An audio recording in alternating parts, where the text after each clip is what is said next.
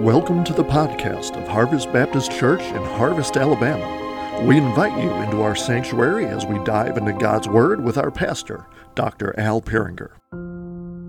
Well, we want to look in the sword of the Lord. We want to look in God's holy Word today. If you turn to 1 Peter chapter 2, and I'll be reading beginning in verse 13 here in just a little bit.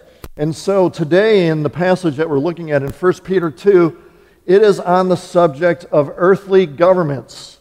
And I say this with all sarcasm. That is exactly the subject you always want to hear and talk about, isn't it? Government, yay. Of course, some of you work for the government, and so you might know some of the frustrations. But where we're talking about specifically how Christians are to relate to earthly human governments. Because, let's face it, we look at our government with a little bit of cynicism, maybe, skepticism, a little bit of criticism. But we're not the first generation to do that. The great theologian Augustine, depending on how you want to pronounce it, but he lived during the late 300s, early 400s ADs. And so he was around during kind of the waning days of the Roman Empire. And the way that he looked at government was he saw government as a necessary evil, meaning that it was necessary because of the evil of the evil of humanity. Because humanity is evil, well, we need something. Yet he couldn't help but look at it with a little bit of, similar skepticism and cynicism that we might have. Because it was hard for him to look past the fact that here you have wicked, sinful humanity governing over wicked, sinful humanity and maybe the hypocrisy that goes with it. And so he told a tale about Alexander the Great. I mean, it's probably just a made-up tale. But he told this tale about Alexander the Great who captured a pirate. And Alexander scolded the man for keeping hostile possession of the open seas. And the tale goes that, after Alexander scolded this guy about, what he did, the pirate then replied to Alexander saying, okay, so I seize the seas with one petty ship, and you call me a robber. You seize the seas, well, that's hard to say. You seize the seas with a great fleet, and then you call yourself an emperor. What's the difference? So people looked at government with some of that cynicism. Now, yes, sometimes government makes itself an easy target for sarcastic barbs and sarcastic witticisms and the like.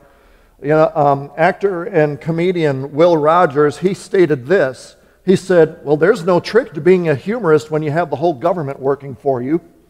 So he thought that being a comedian was easy, thanks to the government. And then there's the ever-famous quote from Mark Twain, where he said, suppose you were an idiot. And suppose you were a member of Congress, but I repeat myself. Sometimes government brings upon itself the witticisms or the barbs, the cynicism, the criticism. And we hold these hostile views of government. And we as Americans, well, let's face it, we were born out of rebellion. And there's just something within us that wants to fight the system.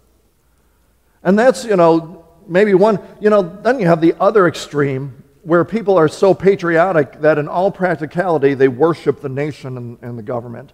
And that's a bad extreme as well. So you got this one extreme of hostility, the other extreme of worship, but neither of those are the biblical view. The Bible gives us God's view, how we are to look at and relate with human government. And he tells us through his inspired word what we are to do. But some of what he says goes against our natural tendencies. But we are Christian pilgrims on this earth. We are here to serve God, and so we take on the views and the attitudes that he calls us to take, that he commands us to take through his word. Now, to give a summary of what Peter says here, Christians are called to relate to human government in God-honoring ways. There is a way to relate with the government in a way that honors God, and that's what we're called to do.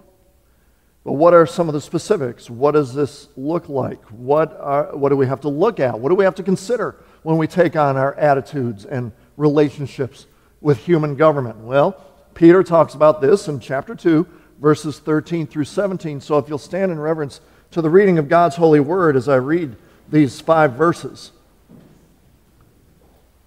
Under the inspiration of the Holy Spirit, Peter writes this: "Be subject for the Lord's sake to every human institution, whether it be to the emperor as supreme, or to governors as sent by him to punish those who do evil and praise those who do good.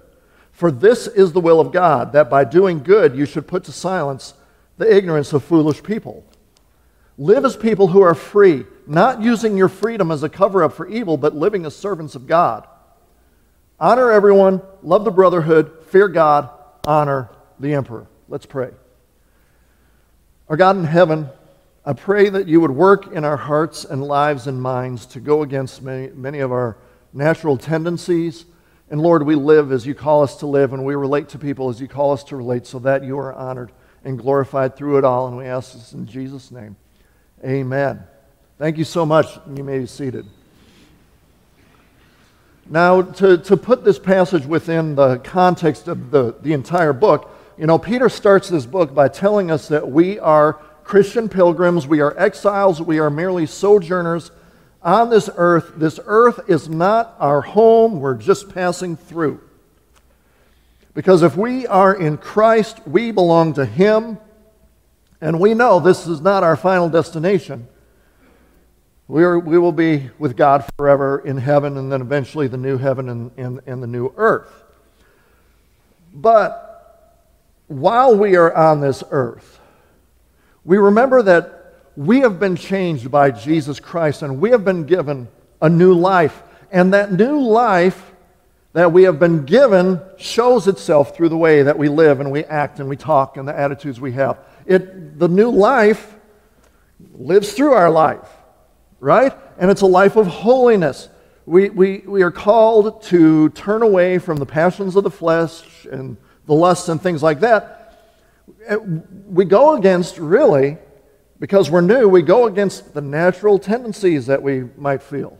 Led to live, we normally want to live for self. Well, we're new, we're changed, we're in Christ. Don't live for yourself. You are a pilgrim, you're passing through, live for God, shine bright on this earth. But now this new life and how we live this new life also is demonstrated in the way that we interact with civil authorities, with human governments. Because God has allowed those governments to be over us. Even though this world is not our home, even though we're pilgrims, we're just passing through, we're on this journey, but while we're on this journey of life, guess what? We live somewhere. And the somewhere where we live has a government. And God has allowed that government. And so there's a way to interact with that government that honors God. You don't interact with the government according to your natural flesh, your natural tendencies. You interact with this government in this new life that you have with Christ.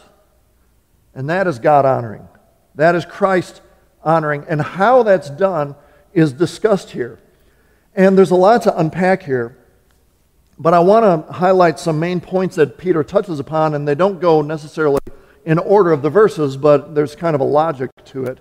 I want to go in the logic of the concept. So what are some of the points we need to consider when we are interacting with human government? Well, the first thing we want to look at is the background. What should be in the background of us in the interaction? And it's our position of who we are as Christians. There's this concept of truth regarding who we are that we have to keep in the back of our mind. When we're interacting with government, and honestly, just in the way that we live life on this earth for holiness, we keep this in the back of our mind that we are God's servants. In verse 16, this is highlighted. We are told we live as servants of God. That is the way we live. That is the way we live. That is the way we interact with everything in this world, and that's the way we interact with the government. We are servants of God. So this position of being a servant of God should be at the back of our head in everything that we do and believe. But why is this important? because our natural tendency is to do our own thing. And we are called not to do our own thing. We want to live, our natural tendency is to live life the way I want to live life. It's about me. But we have to remember in everything that we do, no, it's not. You are a servant of God. Think about, the biblical concept of servants. A lot of the servants in the day of Christ, there were slaves maybe in the way that we thought of slaves, but there were also bond servants who had this debt that they had to pay. They weren't able to pay it, and so what they did was they gave themselves over to the service of the one to whom they owed the debt, so that eventually they would pay off the debt. And as that servant, they would do what was demanded by the authority. Now, we as Christians, we definitely owe a debt. We were not able to pay the debt. Someone else paid that debt for us. And so in a sense, we become indebted to the one who paid that debt. The one who paid our debt is our authority now. And we live to serve that authority. So obviously, what I'm talking about, the fact that we have a debt of sin. Jesus Christ died. He rose again to pay that debt. Those who believe are now free from the judgment and the condemnation that comes because of that debt. But because Jesus paid the debt, we belong to Him now. We are no longer our own. He purchased us by His own blood. We belong to Christ now.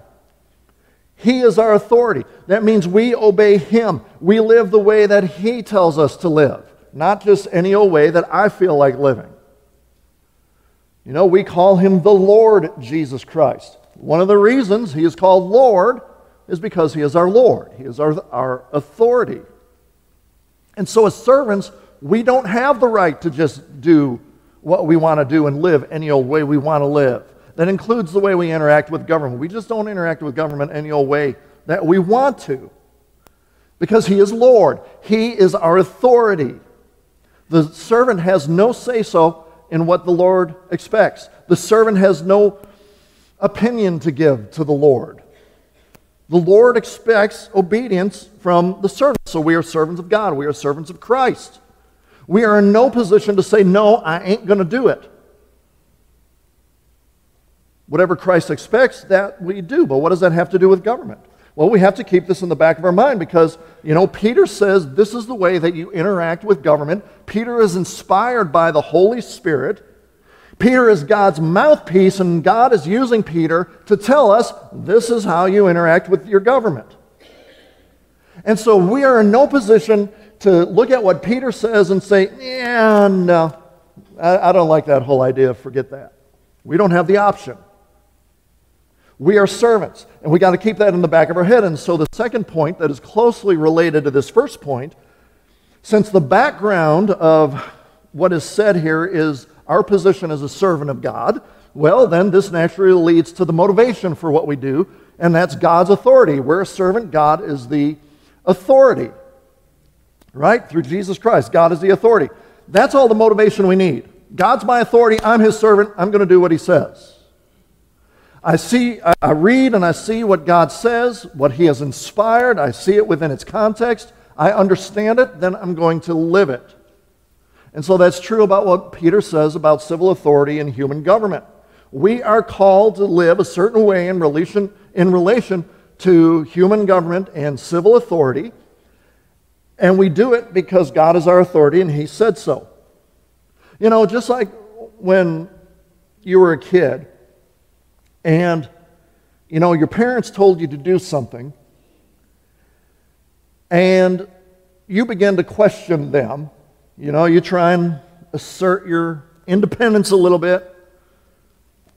Why do I got to do that? You might not have given it that much attitude, but, you start questioning your parents. Well, why do I got to do that? And what did they reply? Because I said so. Ain't up for discussion. Well, why do I do it? Look, I said so, period, and that's it. Why do we live according to what God inspired in Scripture? Because God said so. That's all we need to know.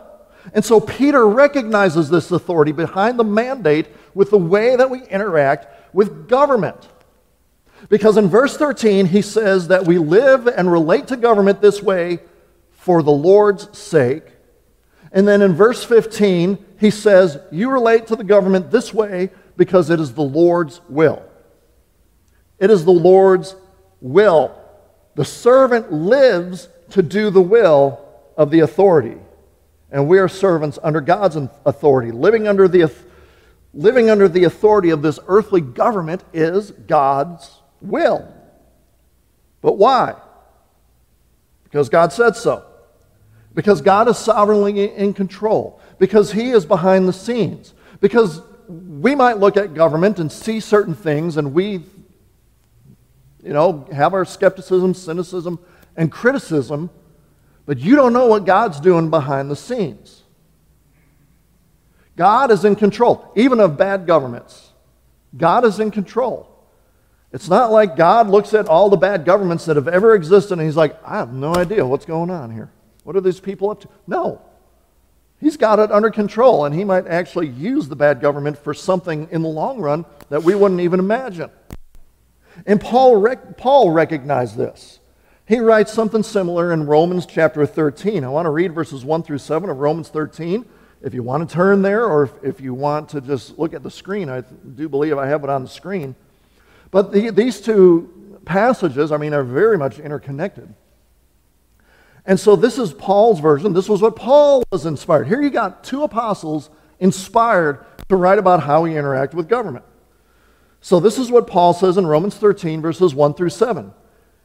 He says, let every person be subject to the governing authorities, for there is no authority except from God, and those that exist have been instituted by God. Therefore, whoever resists the authorities resists what God has appointed, and those who resist will incur judgment. For rulers are not a terror to good conduct, but to bad. Would you have no fear of the one who is in authority? Then do what is good, and you will receive his approval. For he is God's servant for your good. But if you do wrong, be afraid. For he does not bear the sword in vain, for he is the servant of God, an avenger who carries out God's wrath on the wrongdoer. Therefore, one must be in subjection, not only to avoid God's wrath, but also for the sake of conscience. For because of this you also pay taxes, for the authorities are ministers of God, attending to this very thing. Pay to all what is owed to them, taxes to whom taxes are owed, revenue to whom revenue is owed, respect to whom respect is owed, honor to whom honor is owed. So you see a lot of crossover between Peter and Paul here. But for our purposes right now, just for this particular point, we notice that Paul says there is ultimately no authority except God, and then God is the one that institutes the other authorities. God is the ultimate authority. He sets up these other authorities, and to resist these other authorities is to resist God Himself. God has invested a government with the authority of law and order, and therefore, as servants of God, we place ourselves under the authority of the institutions that God has instituted or put together, who has placed.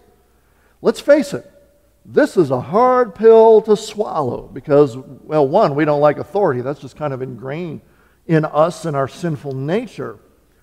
We don't like following God's authority, much less anybody else's, but, we need to consider what's going on here. Peter and Paul both says, God is the authority, we are the servants, God has set up this authority over us, so as servants of God, we submit to them and consider the historical context where Peter and Paul are writing from. Because they were living under the authority and power of the Roman Empire. This is the same government that crucified Christ. And Peter and Paul are saying the same thing, be subject to them. And consider who was emperor at the time. More than likely, when both of those letters were written, Nero was emperor at the time. He hadn't gone into full-blown persecution against Christians yet, but he was still one of the most wicked men that have ever lived on this earth. And more than likely, they both lost their lives under his rulership. And here they are, both under the inspiration of the Holy Spirit, saying that since you are God's servant, you are under the authority of the authorities that God has instituted. Because God is the ultimate authority. God is the authority. He has set up these other authorities over you. So live like it. But what does living under that authority look like? Well, that leads us to our third point. Here's our call. We are called to submit to government. We are called to submit to government. Both Peter and Paul use the same exact word when they begin these sections, telling us to submit to government. Be subject to the governing authorities. Be subject, Peter says, be subject to human institutions. I think the King James Version says human ordinances. It literally says human creations. And so it's, what God has created in this humanity for the government. Put yourself under the institution. Be subject to that authority that God has placed. That's what the word subjection means. Place yourself under that authority. Submit to that authority. You are a servant under the ultimate authority of God. God has placed His other authority over you. Therefore, submit to it. For Peter and Paul, that meant to submit to the Roman Empire and ultimately to the emperor himself. And then, Peter talks about the governors who the emperor has set up. So there was the emperor and there was the imperial senate, but then all the local areas had their governors. Submit to them. Both Peter and Paul said. Peter and Paul both recognized that the human governments were ordained by God for certain purposes. Now, Peter lists what some of these purposes are, and actually Paul reflects this as well. One of the purposes of government is to punish those who do evil. Punish those who do evil. Punish the murderer, the thief, and so on and so forth. Chuck Colson wrote this. He said, government originated as an ordinance of God. It is, in one sense, God's response to the nature of people themselves. While it cannot redeem the world or be used as a tool to establish the kingdom of God, civil government does set the boundaries for human behavior.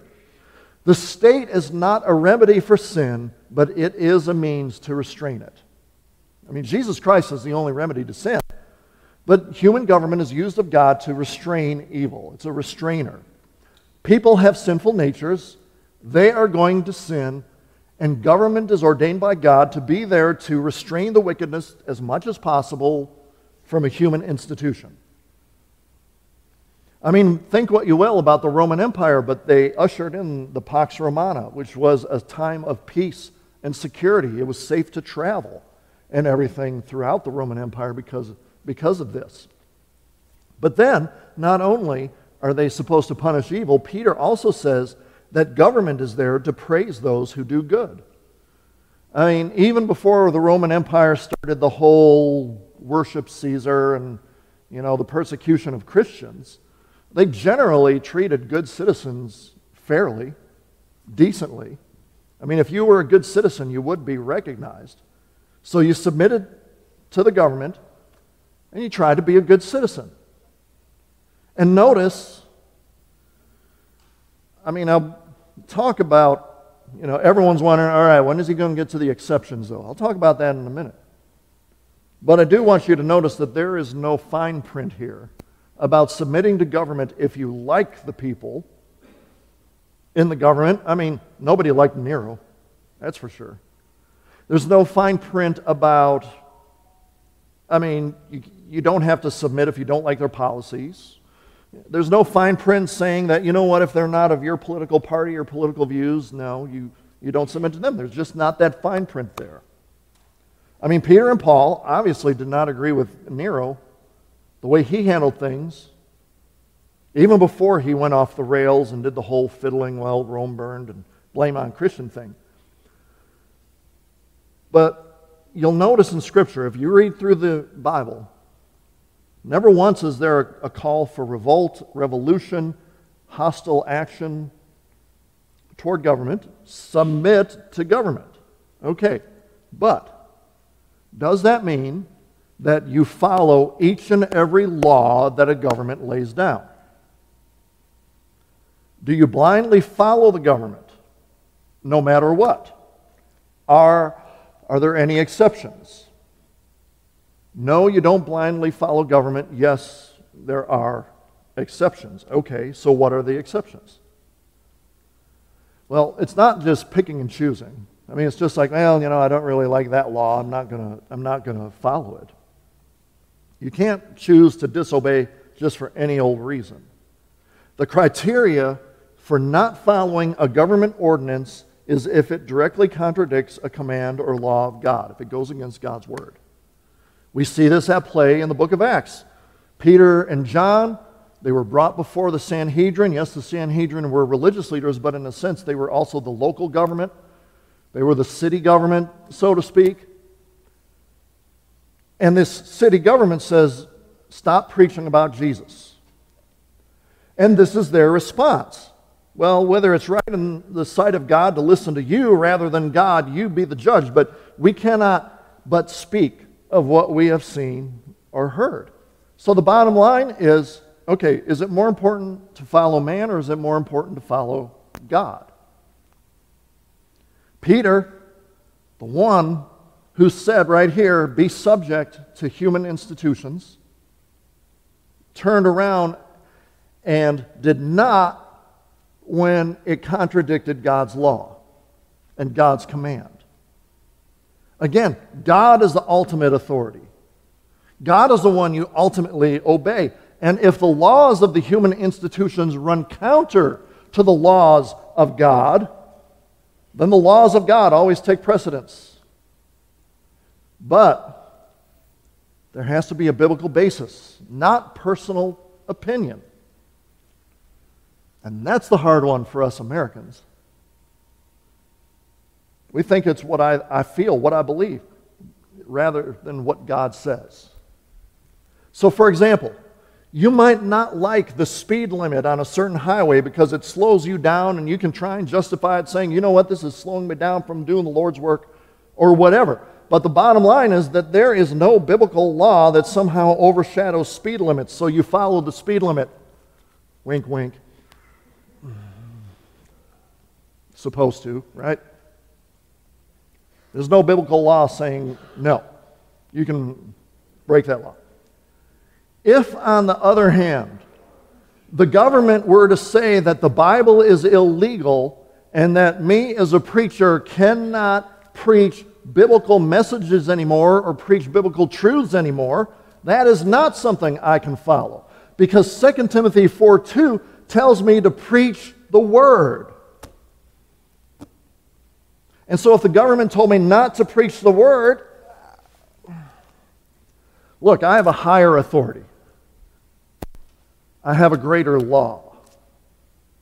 This is what the Chinese Christians run into because, they have a government that says that if you want to be a church, you have to register with the government, and then we are going to control what it is that you say.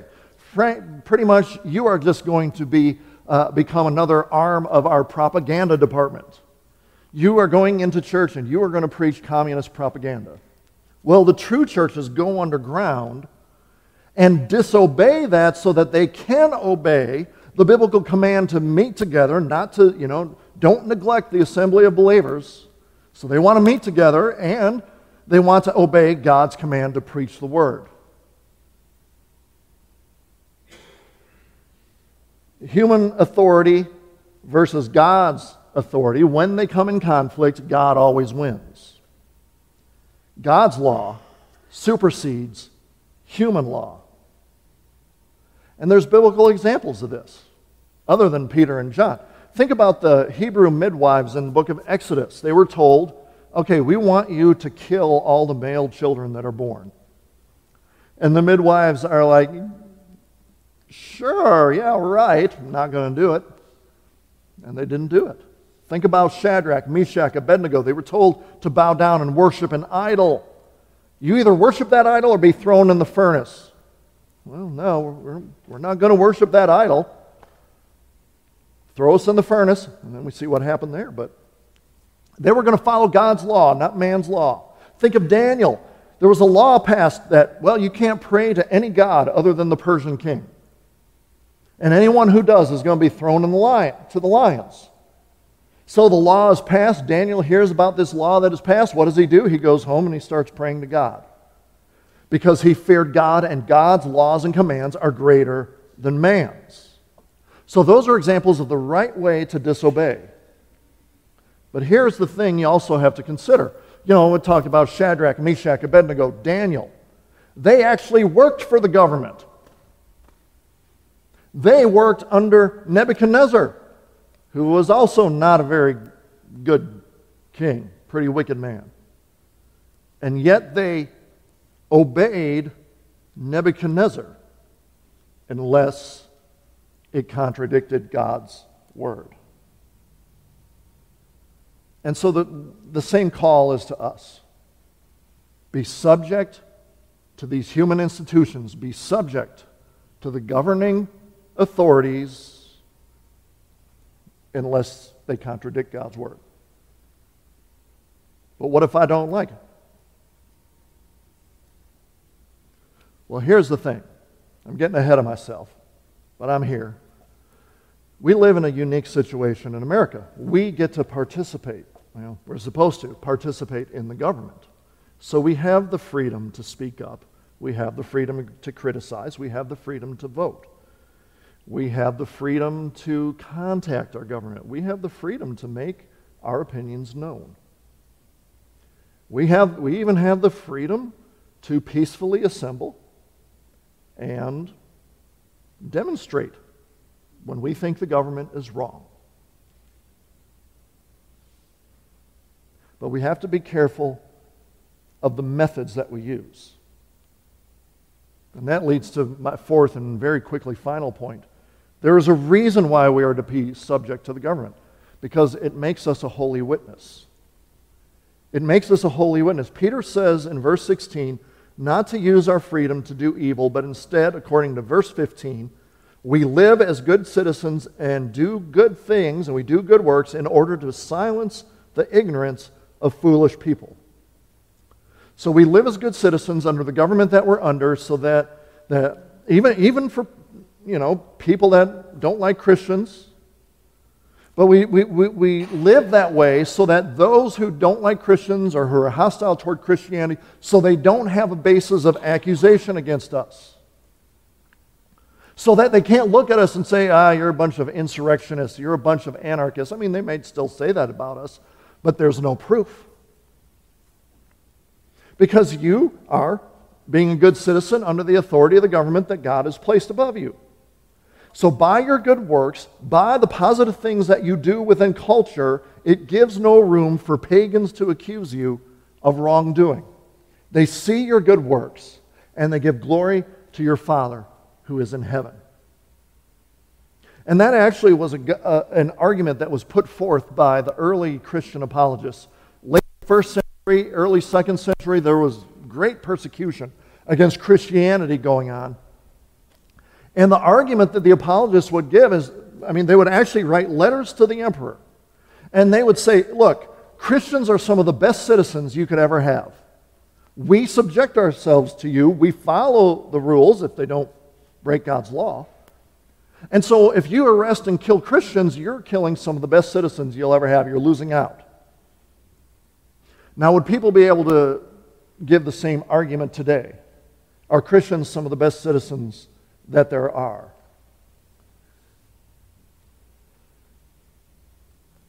Again, we have this uniqueness in the United States. We have these freedoms. But are we using our freedoms wrongly? Are the methods that we use when we disagree with government, are the methods that we use pleasing in God's sight or dishonoring God? Do we do things in such a negative way that we give our enemies a reason to accuse us? Are we so negative and overbearing and frankly jerky on social media that, we're just dismissed? Do we do more complaining and posting and picketing than we do praying and serving and sharing the gospel? Are we being a holy witness to the nation and government? A government who obviously needs it. Are we being Daniels and Shadrachs and Meshachs and Abednegos when it comes to our interaction with government? Let me just close real quick with this thought. You know, governments come and go.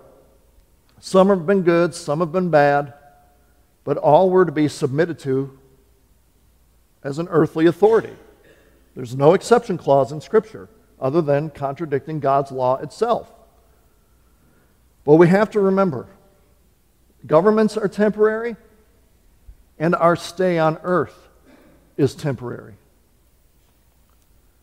And we can't get so wrapped up in the here and now that we forget about our true citizenship. We have dual citizenship.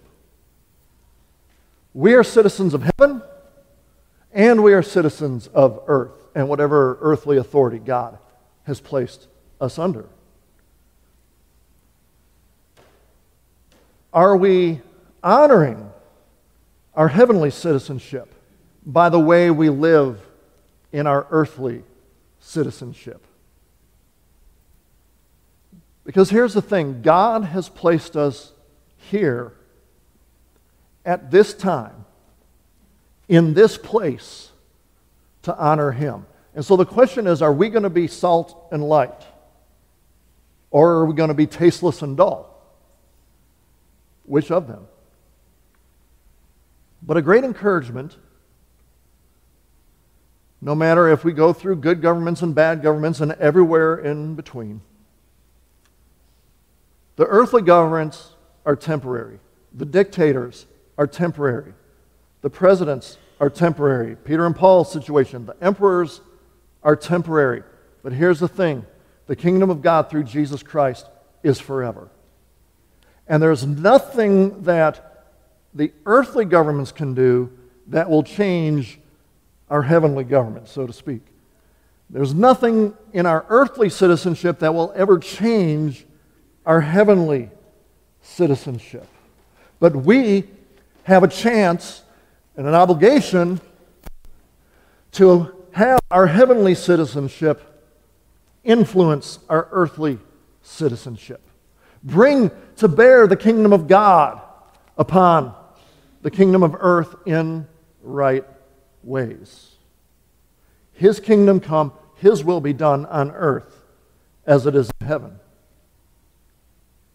So let's pray for that. Christian, come to the altar today and pray for our government. They obviously need it. But don't complain about it, pray about it. Don't be cynical about it, pray about it. And then pray how you can be salt and light and a good citizen. Pray how you can make an impact for the kingdom of God in the kingdom of men. And then pray how God can open up a gospel invitation or presentation for you upon this earth. But there might be some here who are not part of God's kingdom. You have one citizenship, your earthly citizenship, but you are not part of a heavenly citizenship. Jesus Christ died for you and rose again. Believe in the Lord Jesus Christ.